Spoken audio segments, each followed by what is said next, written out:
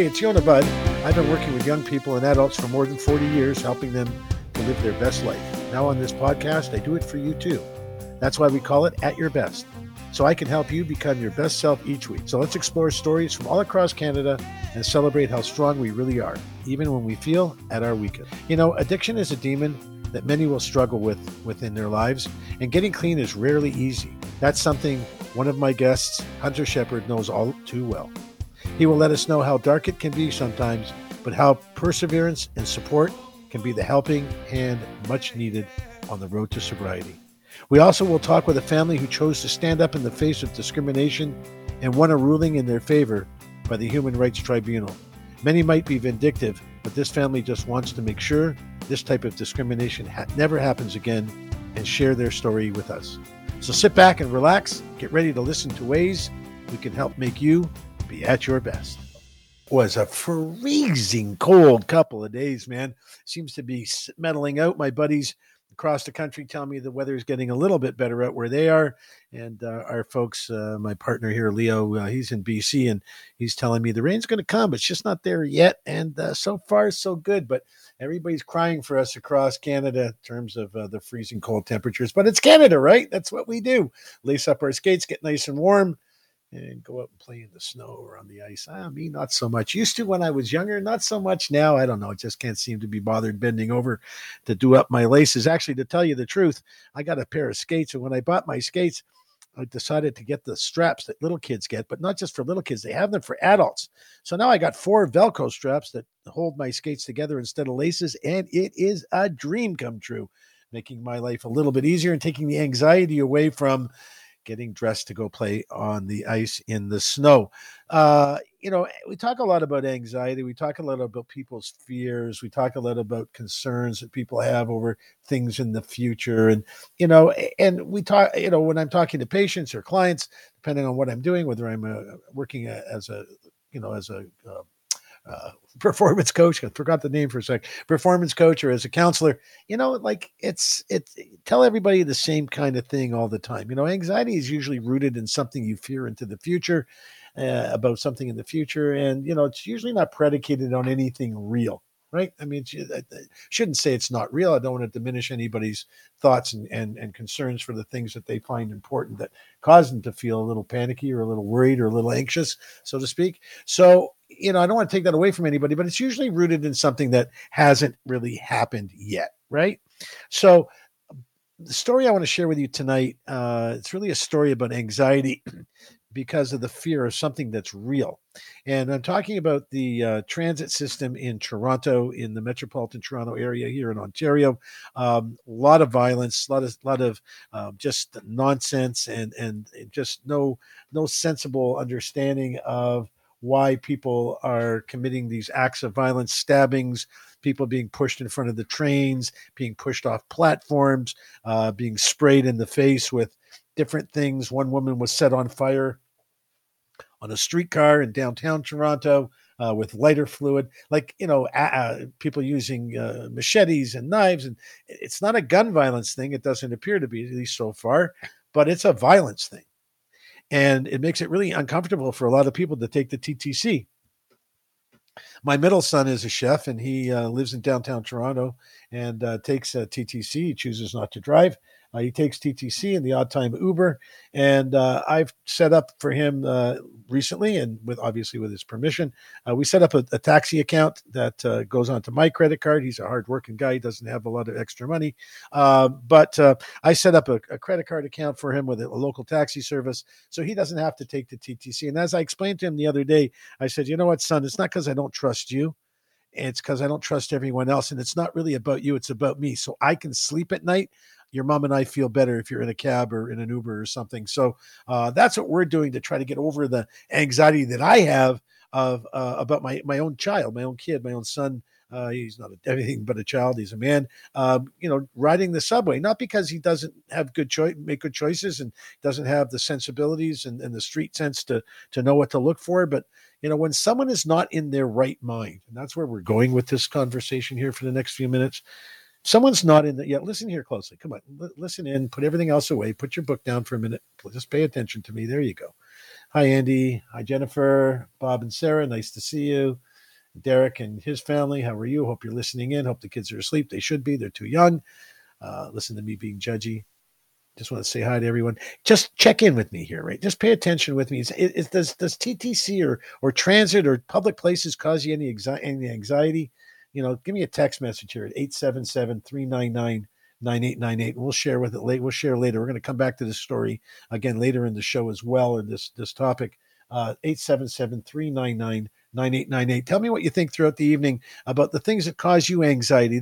And when you're talking about the word anxiety, creating anxiety seems to be the word for violent these days, according to this article written by Heather Malik. She's with the Star. She's an excellent writer, in my opinion.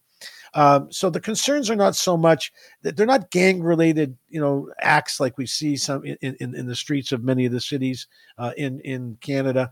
They're not acts of violence against, an oppressive employer. There are horrible acts of violence against domestic partners. This is just people not being in their right mind, not being in the good place, certainly not being at their best, acting out on strangers, acting out on people they don't even know in public places like the TTC, like the Toronto Transit System. And what's really scary is we used to talk about this for years and years. That only happens in New York, right? It's the New York subway system that everyone worries about, not so much in Toronto.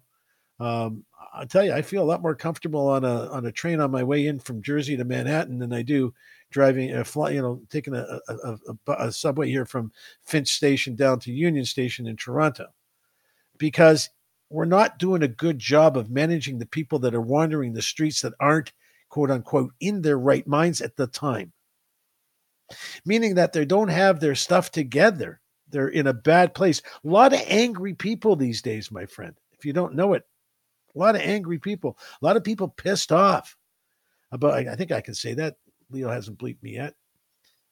A lot of people are really not in a good place when it comes to their finances, their employment, the way we've been treating their kids, the cost of a mortgage or financing of any kind these days, people losing their houses left, right, and center as that bubble breaks from that inexpensive financing to expensive financing. Now you're kind of stuck. These are people who are snapping for one reason or another, snapping in their minds. They're losing control, a little delusional, perhaps, very angry, very resentful, and they act out.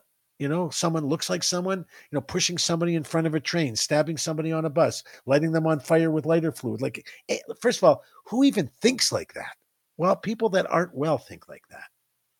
And putting, they're talking about putting, what are they talking about? Putting experts on the subway and perhaps putting mental health professionals, paramedics, as long as they're big and they got handcuffs. Come on. Like, the problem isn't, we have to protect people on the transit system. That should be our job anyway. It should be the job of the Toronto Transit Commission and anyone who works with them. That should be their job, is keep us protected regardless of what's going on in the world. But right now, when people are really not in a good place, a lot of people not in a good place, acting out at home, acting out in the office, acting out on their own, making perhaps not great decisions about their own choices as it relates to how they take care of their own lives and be successful or manage in their own lives. But it's not a question of putting a mental health professional on the transit system. It's a question of doing a better job of helping people before they get on the train, before they walk into the subway system. That means providing for better mental health care, better crisis care, better support for the homeless, and all that kind of stuff. Sure, we talk about people who are drugged out. Most people that commit crimes of violence and they're drugged out are doing it to get money. There's no money involved here. Very rarely does someone overdose or on who's on a drug bender, if you will, act out in an act of violence unless they're delusional or paranoid or have a schizophrenic personality. There's all kinds of reasons, but it's not typical. It's just we got to just deal with people, give them alternatives. And, nowadays, a lot of homeless people riding the subways to keep warm. So, it's a systemic problem. It's not just a TTC problem. But not everyone succumbs to this, right? When we come back from break here, we're going to be joined by my guest. His name is Hunter Shepard. I'll give you the backstory when we come back. He's someone who overcame a difficult position in life, and now 5 years later is doing really well. He's going to come share his story with us. I was really taken by his Facebook posting, which is why he's on the show with us tonight.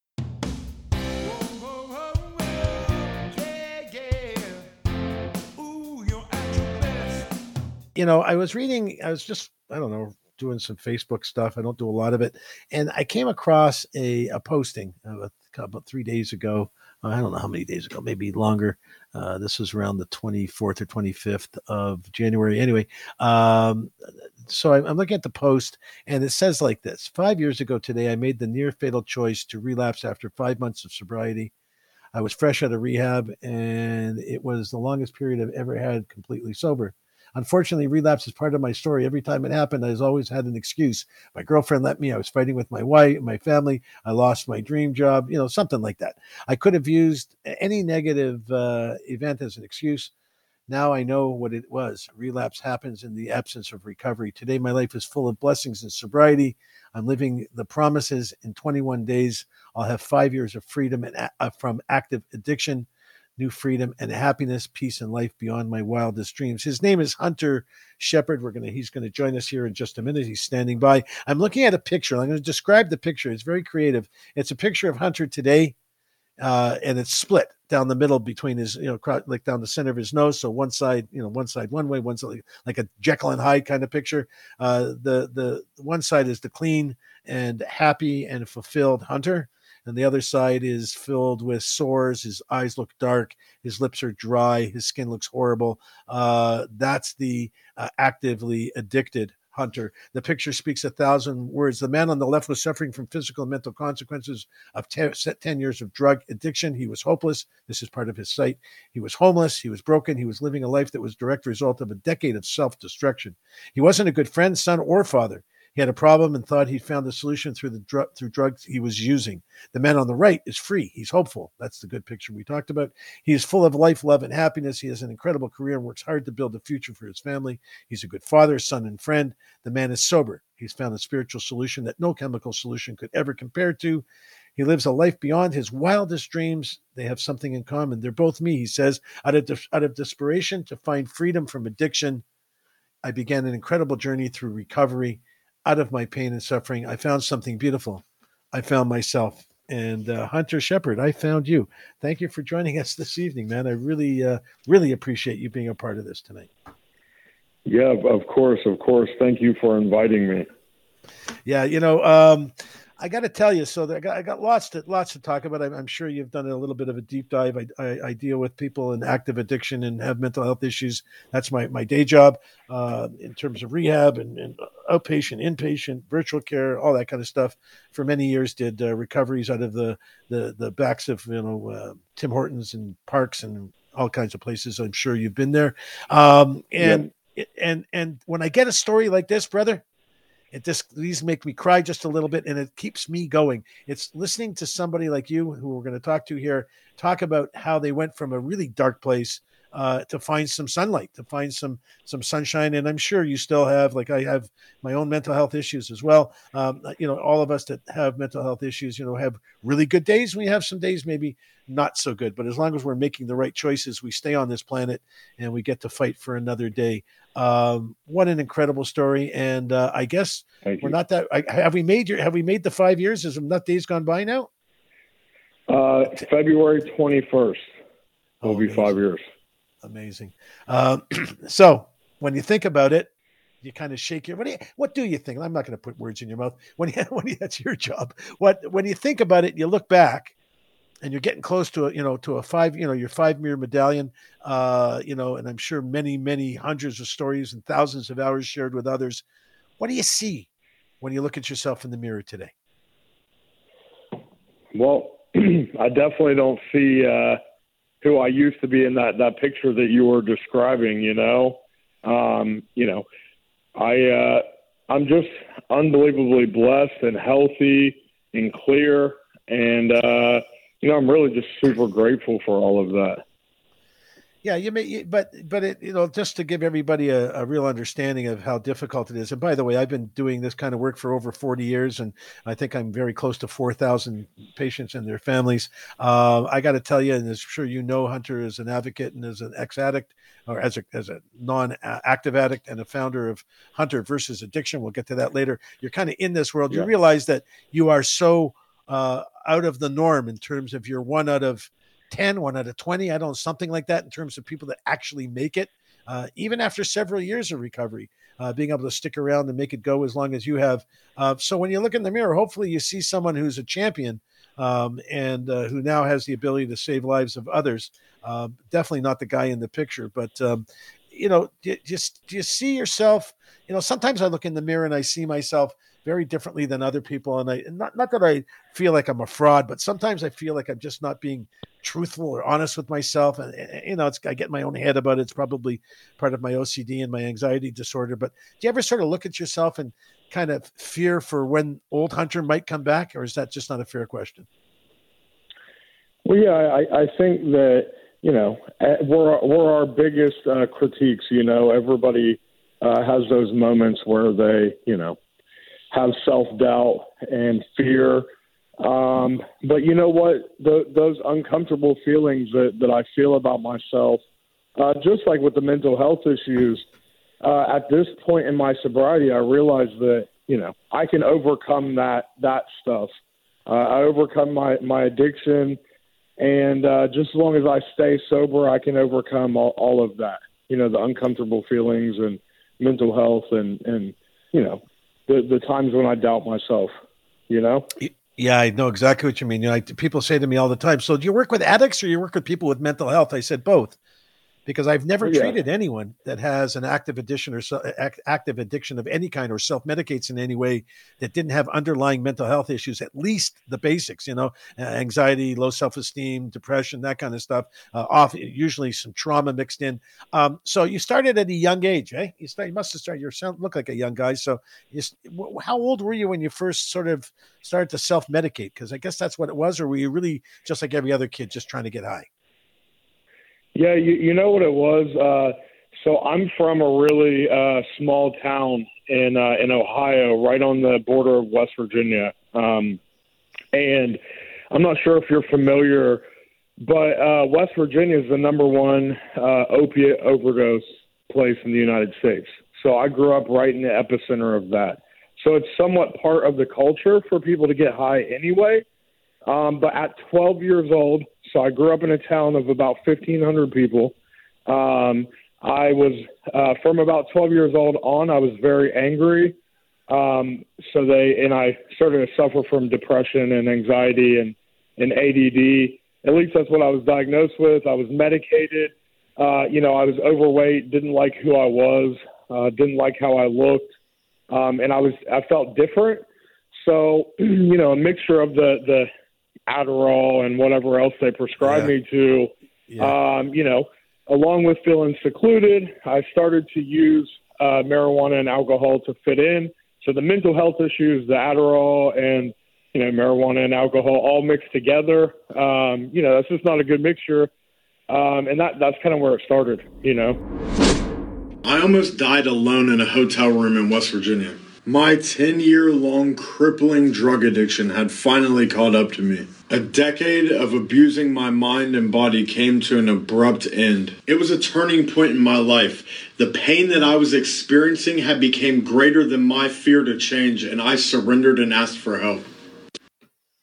There you have it. That's my guest this evening, Hunter Shepard, joining us tonight to talk about his remarkable recovery and his fight to stay on that path. Hunter, thanks again for being part of it. Brother, what was the turning, what was your aha moment? I talk with my patients all the time, and I had my own at one point. What was your aha moment? What was that time for you? I mean, for me, it was people around me dying, getting shot. And, I was in a very violent situation, and, that kind of woke me up. But what was your aha moment? What was the time where you said, man, I'm just sick and tired of being sick and tired, and I'm done?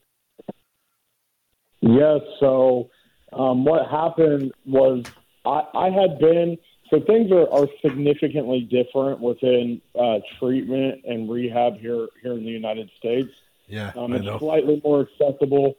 I went to treatment 6 different times, 6 different private facilities. After the 5th facility, I actually got sober in the longest period that I had ever had, which was 5 months. And this was in California, and I ended up moving back home to West Virginia. And I relapsed after, the 5 months of sobriety. Things picked up right where I left off within a matter of 3 weeks, I lost 45 pounds. I Wow. had picked sores all over my whole entire body. I'd slept maybe 3 days in 3 weeks. And a girl actually poisoned the drugs that I was doing. And I injected it, and it put me into psychosis for 3 days. Didn't know who I was, didn't know where I was. My parents took care of me for 3 days. And when I came out of it, I was withdrawing, and the drugs that she had poisoned me with ruined my body, just destroyed me. And it was extremely painful. And my dad took me to the airport to send me back to rehab. And I remember he said, do you want to be buried or do you want to be cremated? Because if you don't stop, that's the only choices you have left. And I woke up. Well, that's a hell of a wake up call, and thankfully to your father, you paid attention. Let's Leo, play the clip for the new clip now that we have in terms of what Hunter has to say about being clean and sober. Listen to the new Hunter and what he has to say. 1 month ago today, I celebrated 4 years of freedom from active addiction. I'm no longer hopeless, and the obsession to use drugs is gone.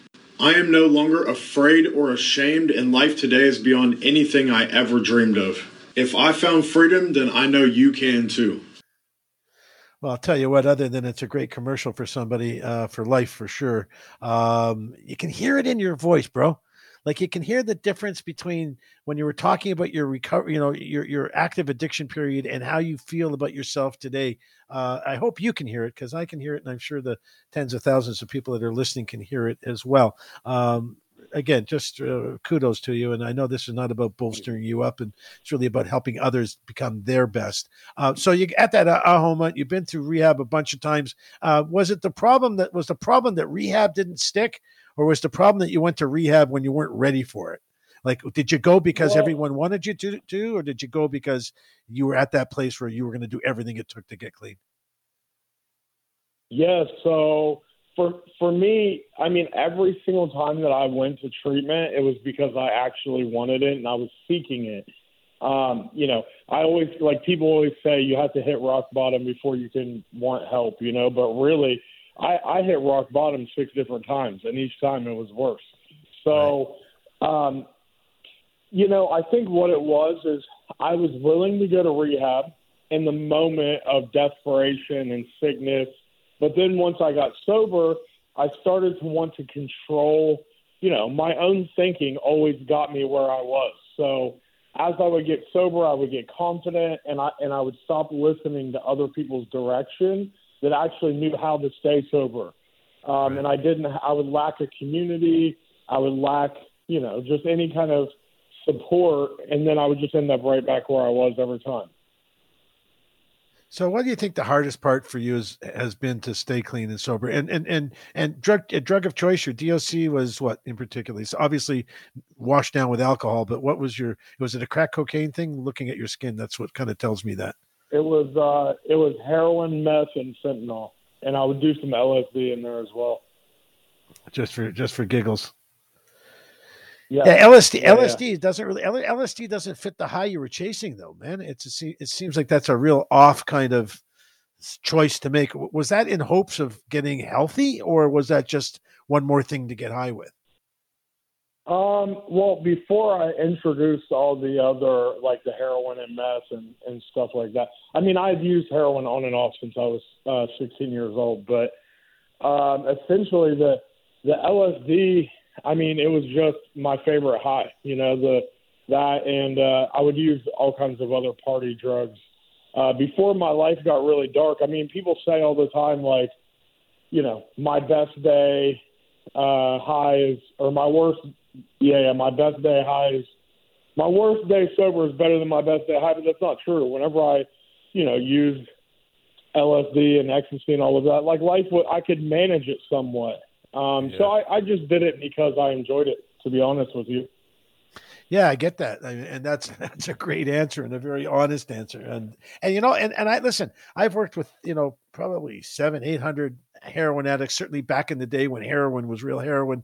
And they would tell me, like, Yonah, like, dude, like, you got to understand, it's just the best buzz ever. And then we get to, the fact that you're trying to dull the pain and numb yourself. And that high goes away. And then they quickly tell you stories, right? As I'm sure you'll share yourself. The story is, after a while, there's just nothing that gets you high. It just gets you numb. And you chase the numb. You don't chase the high. Is that a fair statement? Yeah, well, at first it's always enjoyable until it's not. Exactly. That's the thing. I mean, if it wasn't enjoyable, we wouldn't even do it. You thought about becoming an addiction counselor or a peer support worker, or actually doing this in some way for a living, or are you actually doing that now? I actually do work I work with facilities all over the world. So I do sober companionship, sober transport, real low-level interventions. I do business development, stuff along those lines. I mean, I'm in this every day. I probably talk to like 500 people a month from all over the world, and help as many of them as I can. And what do you think is the key to your success today? Like, today, February 4th, still here in Ontario, not for much longer, but what do you think what's the one thing, if you could pick the one thing that keeps you on the right side of this, what is it? Consistency. What has worked, and I wouldn't change it for anything. And now, even with my social media presence, that all comes down to consistency. I started posting from like the first week I was sober and started documenting my journey, and it's kind of held me accountable to it. And I've just stayed consistent with it. Do you still see a therapist? I don't, but I have a really, really good sponsor that holds me accountable. So. And is this a 12-step program that helped? Like, was it a 12-step program or a smart recovery program? Was there a specific type of program that helped you through this, or just a combination of everything? You got about a minute left. Yeah. I would say 12 steps has been this thing that, really, the community as well. So 12 steps. I'm talking to Hunter. He is in the throes of his upcoming close here, end of February, for his 5th year being clean and sober. His name is Hunter Shepard. He's available online everywhere. You can see what he does, listen to what he does, listen to who he is. The guy is someone that knows what's up. And I thank you so much for being with us. And Hunter, you and I will connect offline for sure later on this week. I want to talk some more.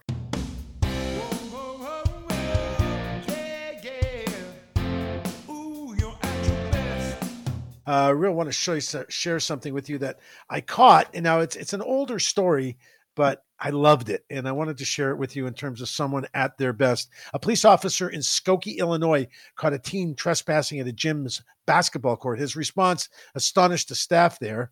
The operations manager at Export Fitness, Pritchett, 28, said he caught Vincent Gonzalez, 15 at the time, of Chicago, sneaking into the facility 3 days in a row. Gave him verbal warnings on each occasion, even going so far as to explain the liability issue, having a minor in the gym without written permission from a parent or guardian. I felt for the kid, though, he says. I really did just want to, he really did, just want to play basketball. It was a policy enforcement issue more than anything, Pritchett told ABC News. I said, if you sneak in again, I'll have to call the cops. Have a listen to what the cop had to say to the news as part of this story. After 23 years in that job, you kind of size up people pretty quickly. And I could tell you seemed like he was kind of a gentle type of kid. You get satisfaction out of helping people, especially considering our job's so negative. When you can do something that gives you some type of positive reinforcement, we always look to do that.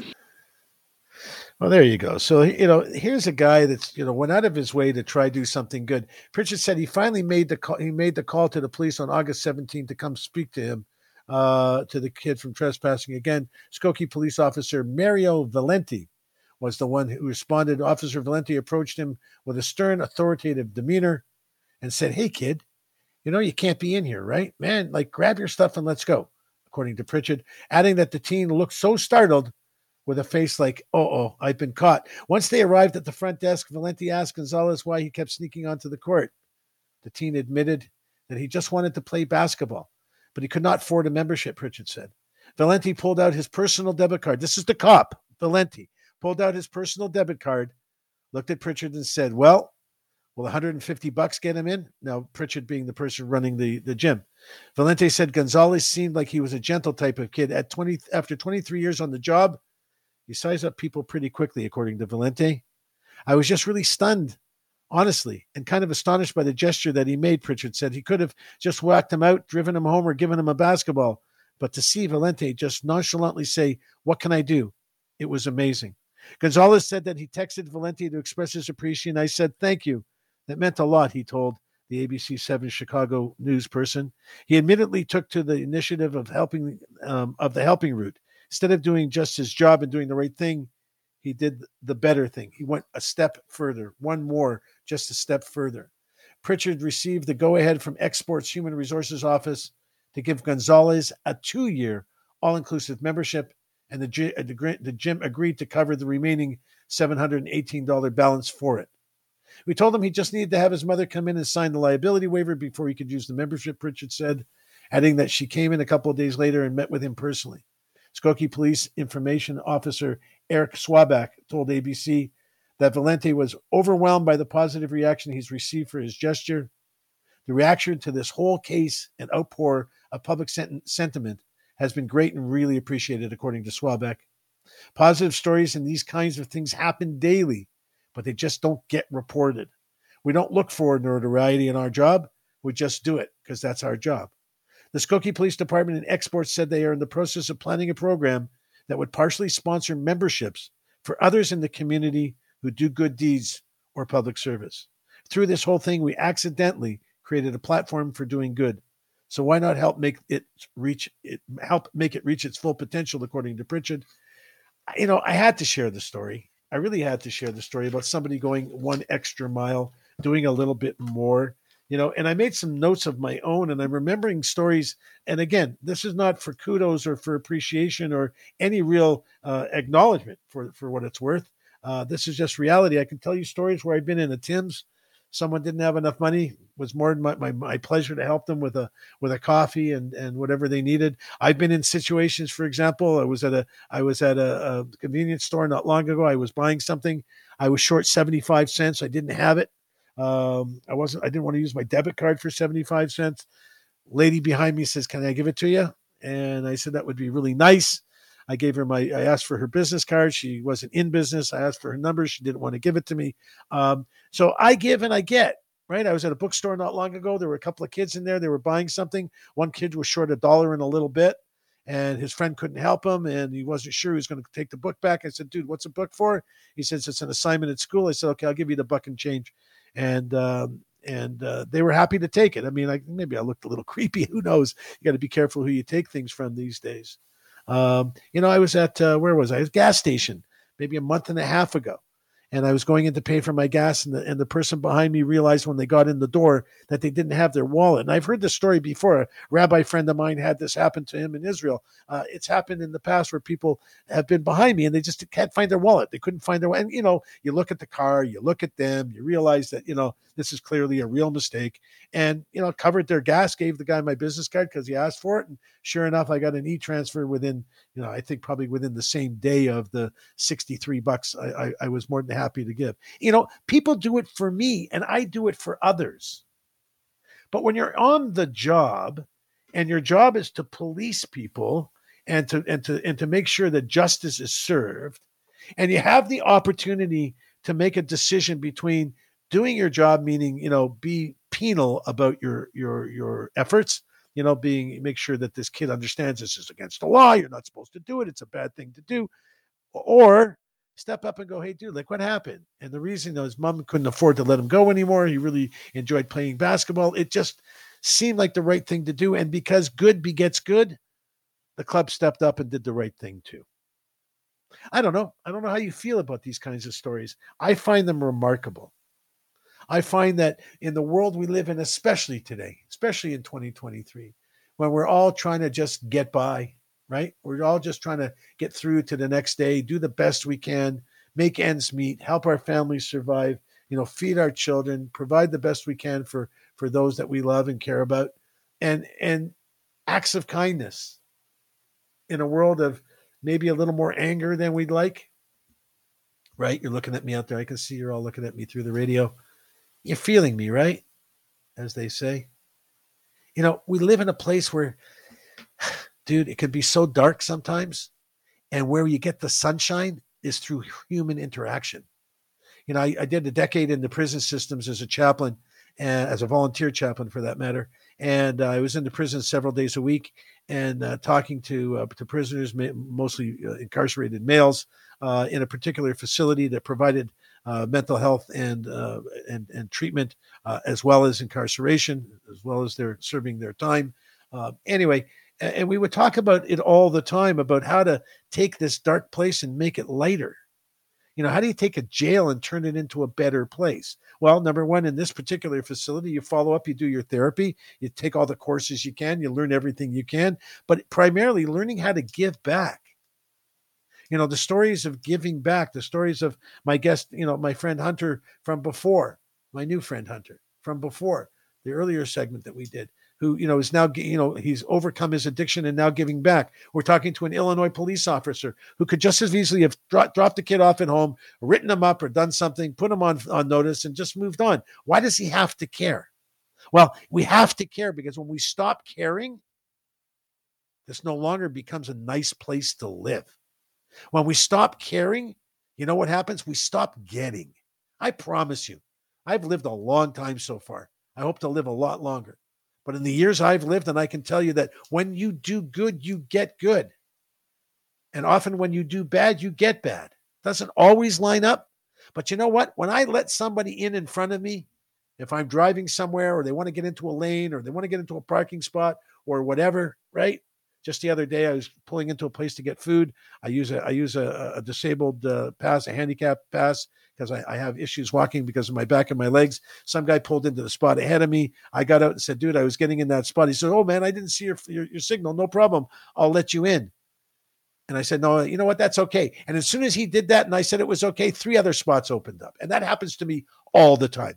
Do good, get good. Do bad, usually bad happens your way too. It's a karma thing, if you believe it. I just think it's the way the world needs to work. Anyway, when we come back, we're going to talk about how to be that champion, extending ourselves a little bit, doing the one more that makes you different, that makes you better, that makes you stronger, not giving up, pushing yourself to the next limit. Like these people who are giving back, they just do a little bit more, just a little extra, just a little bit extra on top, just to make their day a little better. Maybe it makes them smile by doing good. Sure does for me. When I do something nice for somebody, it gives me a big smile on my face. So hopefully you'll have one of those real soon too.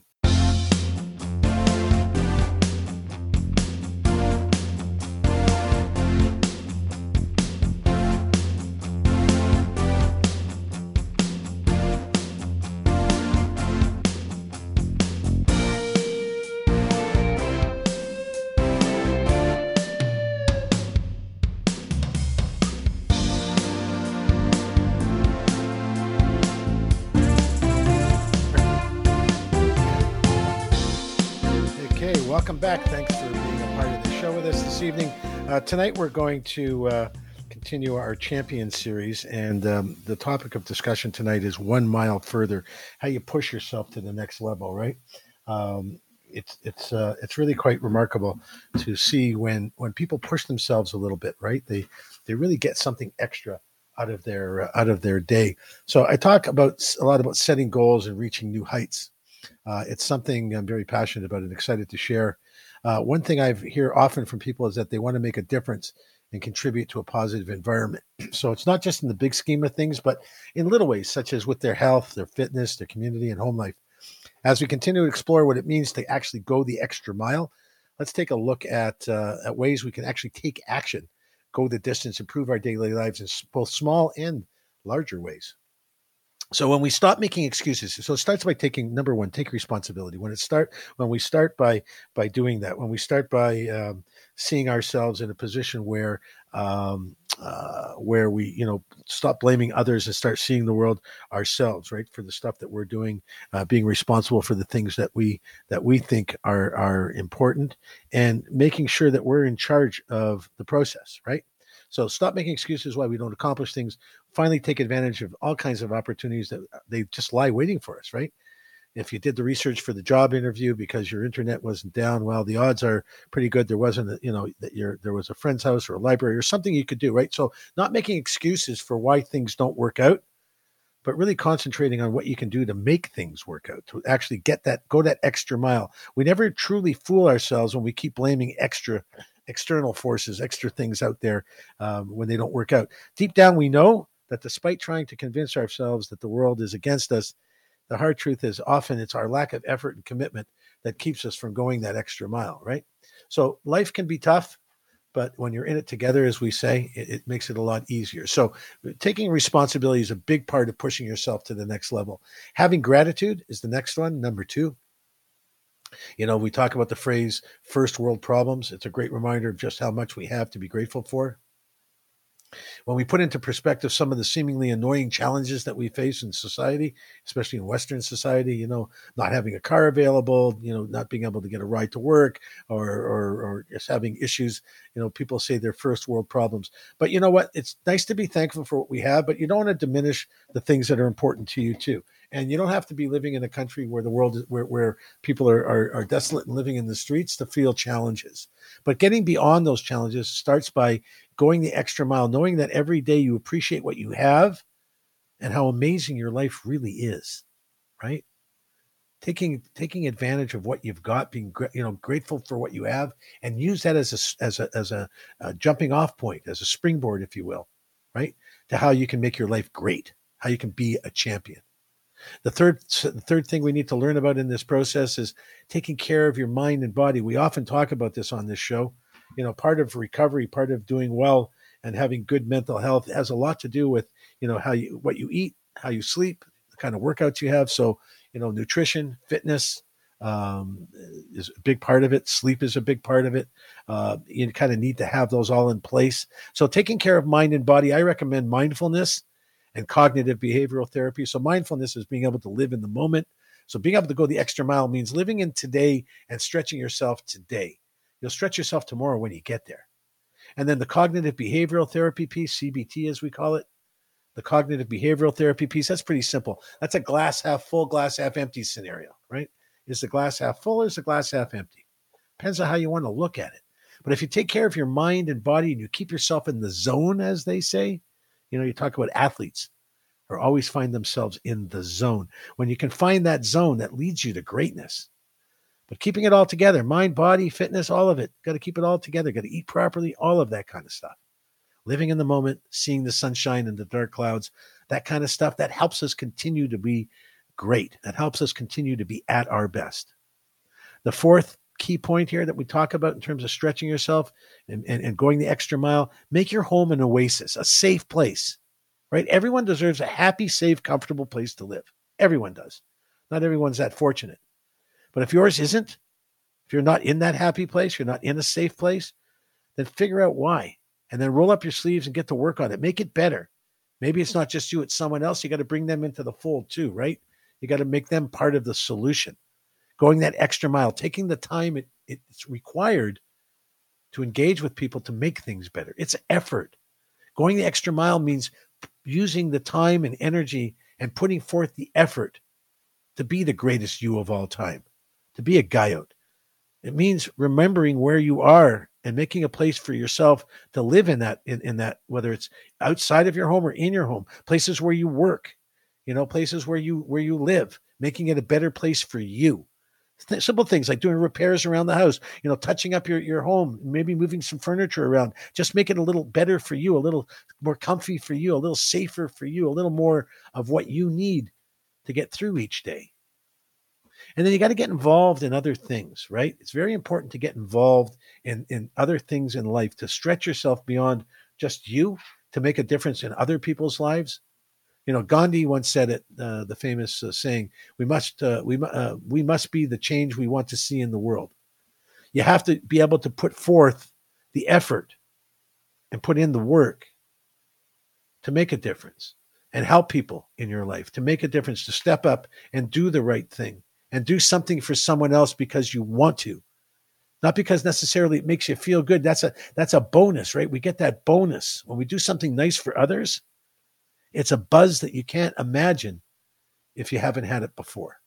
It's a wonderful feeling, making somebody's day a little bit better. As simple as opening the door for someone, helping someone across the street, the old school stuff, right? Quote unquote, helping the old lady across the street, or the senior across the street, we used to say when we were kids, right? Doing that little extra, helping your community, sharing, maybe giving some time to a food bank or to a service that could use a little of your time, your skills, your money, if you have it. Sharing, your financial success with others is also a great way to feel good and make a difference in the world, as long as it's properly placed, right? As long as you're investing in something that you believe in, and it makes a difference in not just the lives of the people directly attached to you, but those around you. Going the extra mile means to volunteer, means to give of yourself to others. Going the extra mile means doing a little bit more. If you're around the house and, you're in a situation where you have a partner, you're raising children, maybe it's your partner's job typically to get the kids ready for school, so to speak. Going a little extra, maybe getting up a little earlier in the morning and getting ahead of that, maybe getting the lunches made or having a nice breakfast on the table when everybody wakes up. Yeah, you got to get out of bed maybe a half an hour earlier, but that's what this is about. It's about a few sacrifices, not a lot of them, just a few of them. And when you start making a little sacrifice here or there and people go, oh, wow, thanks, Dad, or thanks, Mom, what a great breakfast. Should make you feel good. It should help motivate you to continue to do more. And when we think of the world as everyone else's problem, we're not doing our best. We're not at our best. We're not stretching ourselves to do what we need to do to make this world a better place. So how do you do one more? How do you take that extra step? Just by looking at yourself in the mirror and go, today, I'm going to do a little extra. Today, I'm going to stretch myself a little bit. Maybe it's in your workout, right? Something as simple as your workout. Instead of jogging for 15 minutes, jog for 20. And maybe a week from now, 25. And a couple of months from now, maybe up to an hour. Stretching yourself in what you do.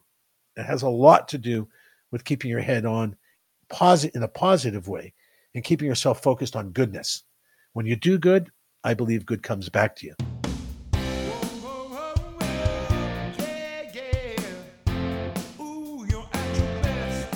I was reading an article not long ago, and it really hit me. And that's why we're going to have these guests on with us this evening for a couple of segments to talk about this story. It was a Friday morning. His name is Niam Jain. He's 20. He looked closely at one of the dozen paintings hanging in his Scarborough art studio and casually made nicks here and there with a fingernail. Happy, said the Toronto artist when he was asked how he feels about painting. The oil on canvas work are multi-layered, colorful, rich, and with artistic complexities. Many reside with private collectors in Canada, the US, UK, and Australia. They are expressions of his emotions. Jain lives with autism spectrum disorder, ACD, and apraxia. He is largely nonverbal, with limited functional speech and a delayed response in his communication. He loves to go to the mall, his mother says, Nina. He likes to go out for dinner. He likes to travel. He plays squash. He loves golf, swims, loves to snorkel, and he plays badminton. Have a listen to him singing a song here. And he sings Love Me Do. And I just want you all to hear this and hear the beauty in his voice. Love me do. You know I love you. Oh, mercy too. So please. Love me too. Oh, love me too. So you can hear how much love and excitement is in his voice. So let me tell you a story. This family belongs to a place called the Granite Club in Toronto in North York, Ontario. They just won a Human Rights Tribunal award of $35,000 as compensation for the damage. What basically happened is that this young man Niam is his name. He went to the club. His mother was there. He went into the locker room. He goes to a specific bench near a specific locker. When he was there was a bag on the bench. He looked at the bag, was looking in the bag. It was unusual to him. Someone came into the locker room. It was this man's bag. right? And he wasn't really sure what was going on. But the member, his name is Andrew Gage. We like to name the bad guy. This is someone not at their best, whose bag it was, kept repeatedly asking what Jane was doing, and Jane didn't respond. Gage testified he was rattled and concerned, so he kept raising his voice.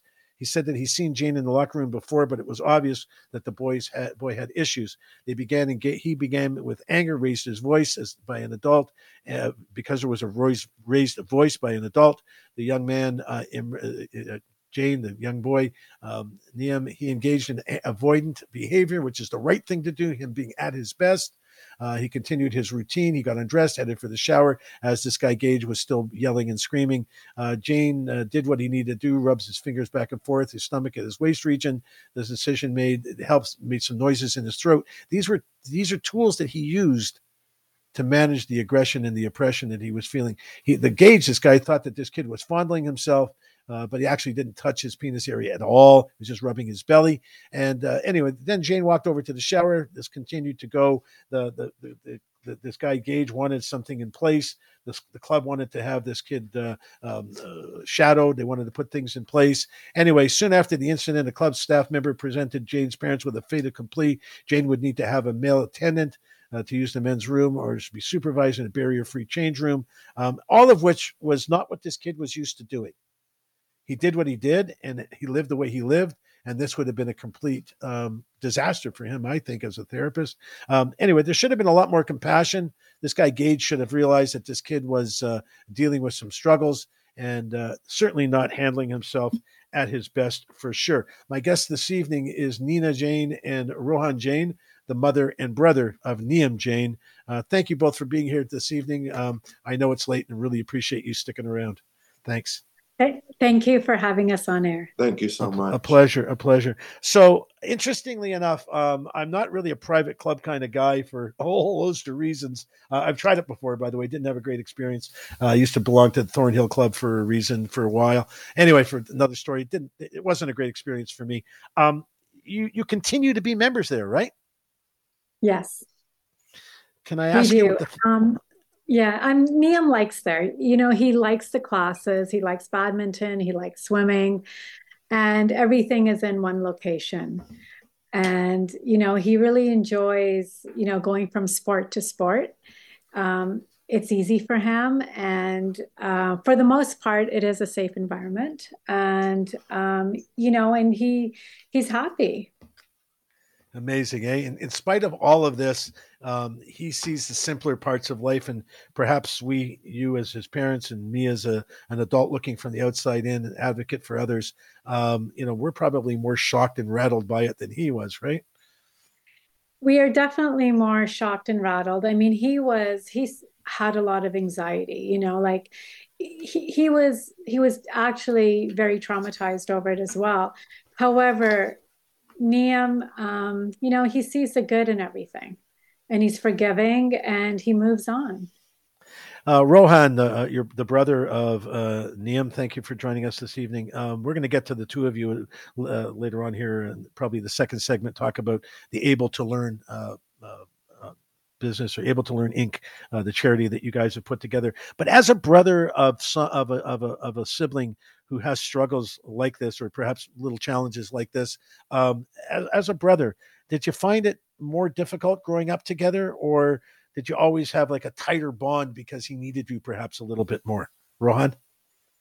Yeah, I think that is something that people often assume, but my experience with Niam is that he's really loving. He's very caring. I can still play sports with him, and we go to the movies. We play squash. We play badminton. We go swimming, and we basically do everything together. So the only thing that I see about Niam is that he's a little bit different from me, but that's okay, because at the end of the day, he's my brother, and yeah, that is our relationship. That's amazing. No boundaries, right? You don't see what perhaps other people from the outside see, and I think that's a remarkable sign of love and commitment to one another. And you know what? We're all different, right? Every one of us is different in a different way. Before we go to break here, I just want to sort of get to something, Mom, quickly. As I read the story, I see that Niam did exactly what someone should do in his situation with using his skills, his strategies. You must be very proud of how he handled I, himself in that circumstance. I am. I would tell my older son, I would tell any viewer who's listening, if you find yourself in a hostile situation, the best thing to do is, to avoid, to walk away, and not to engage, because that can always land you into, it can escalate the situation. And I think what he did was the right reaction, was to, engage in avoidance behavior.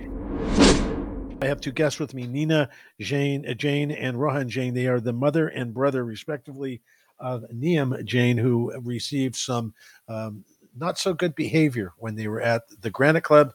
He's a young man that has autism. He's on the autism spectrum and has apraxia. He's got some challenges, but manages to do really quite well. From what I understand, he's an artist. He's a loving member of his family.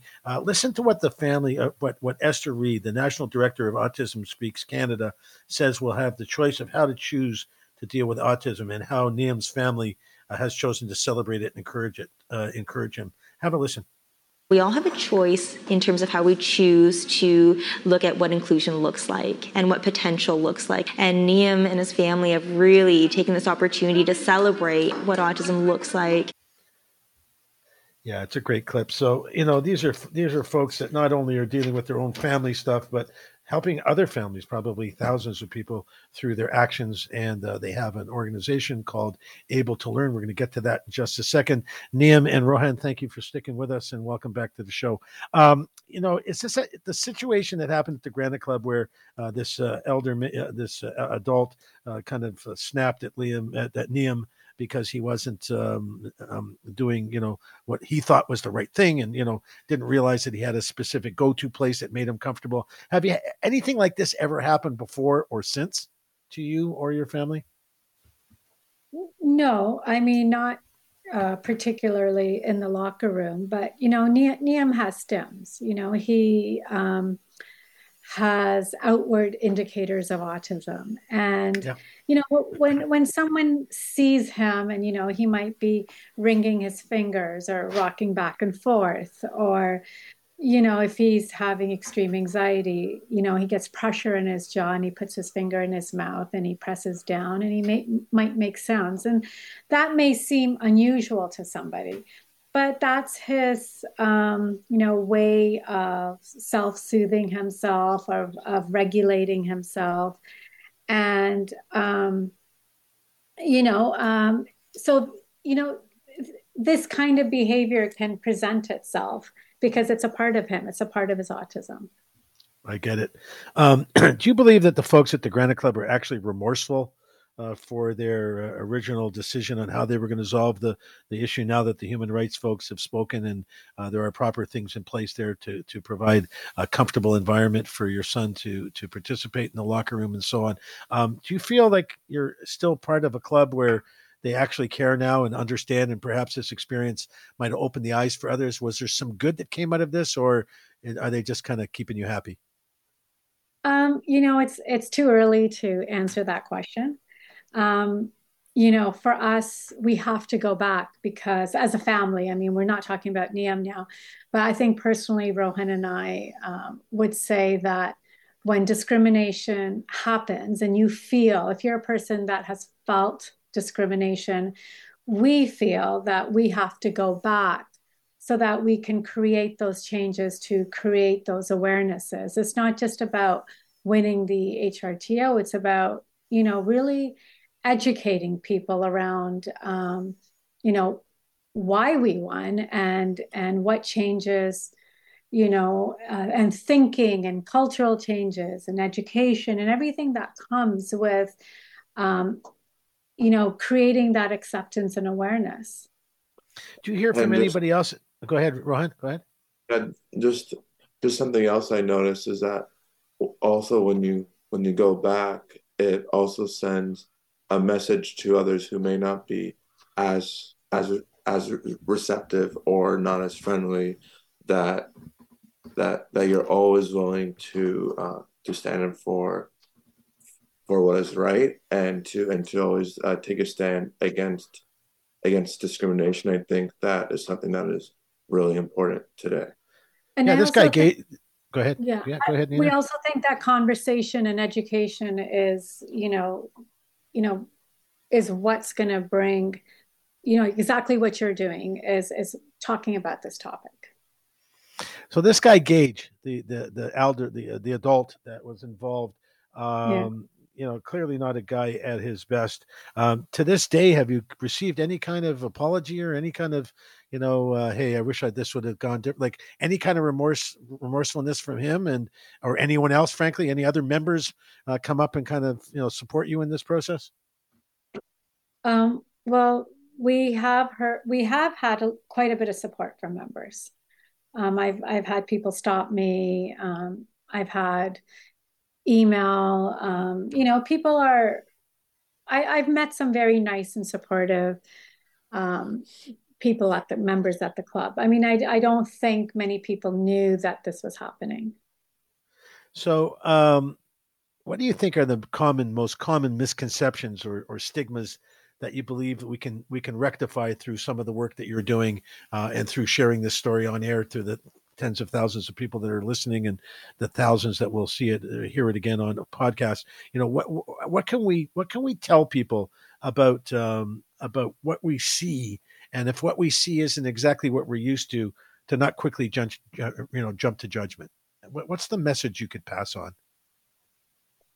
Well, personally, I think that the biggest thing we have to look at is really acceptance and diversity. I feel that we as a society like to talk about being diverse and open, but when it comes to practice, society often likes to fall short, and they like to constrain people into small little boxes and as what they consider normal. So I think that that that people actually being open and accepting that being different is okay. You don't have to fit within a single box. Uh, Being diverse, being different than someone else, doesn't change who you are as a person. It just may mean you approach situations differently, but that's all it does. There's an organization that the two of you are involved in that Rohan, I think, is heavily involved in. It's called Able to Learn. Can you tell us a little bit about? I mean, it's been. I can share a little bit that both her and Nina and Rohan research and create over 1,100 evidence-based lesson plans, approximately 40,000 pages, 100 videos for students with disabilities, and have over 25,000 professionals as customers using our lessons around the world. Tell us about that program and kind of how you got going with it. Well, I started creating and started researching actually in coffee shops while I was waiting for NEOM to do ABA services, speech therapy. I mean, you go back 18 years, nothing was in one location. I would go to Markham for something, Etobicoke for something else, and all day long I was in the car, and then I would be waiting. So, with the great thing about technology is you can just get into research papers. And so it actually started like that. And all the work is evidence-based. We created visuals and pictures, and we created actual, social skills, life skill books. Our puberty book is the most popular, having maybe almost 60,000 downloads. And we've grown to 70,000 professionals. And if I'm correct, I would say we have an outreach of maybe 800,000 plus students around the world. And it's a big savings for parents. But the biggest users are actually teachers, and which was surprising for us. So our work is actually used in the public school system in Toronto, but all around the world and in countries that are not the first language. So I'm assuming they're translating it, but it just really shows the need of, an education that is that it presented in a way that someone with autism or someone who's neurodiverse can understand it. Well, if you're first of all, I really appreciate you guys being here with me tonight and sharing, your thoughts. I'd like to follow your son's progress. If you can come back and talk to us some other time, that would be great. I'm talking to Nina and Rohan Jain. They are the mother and brother of Niam Jain, and wonderful young men with what looks like a fabulous future. So thank you so much for joining us, and we wish you all the greatest success.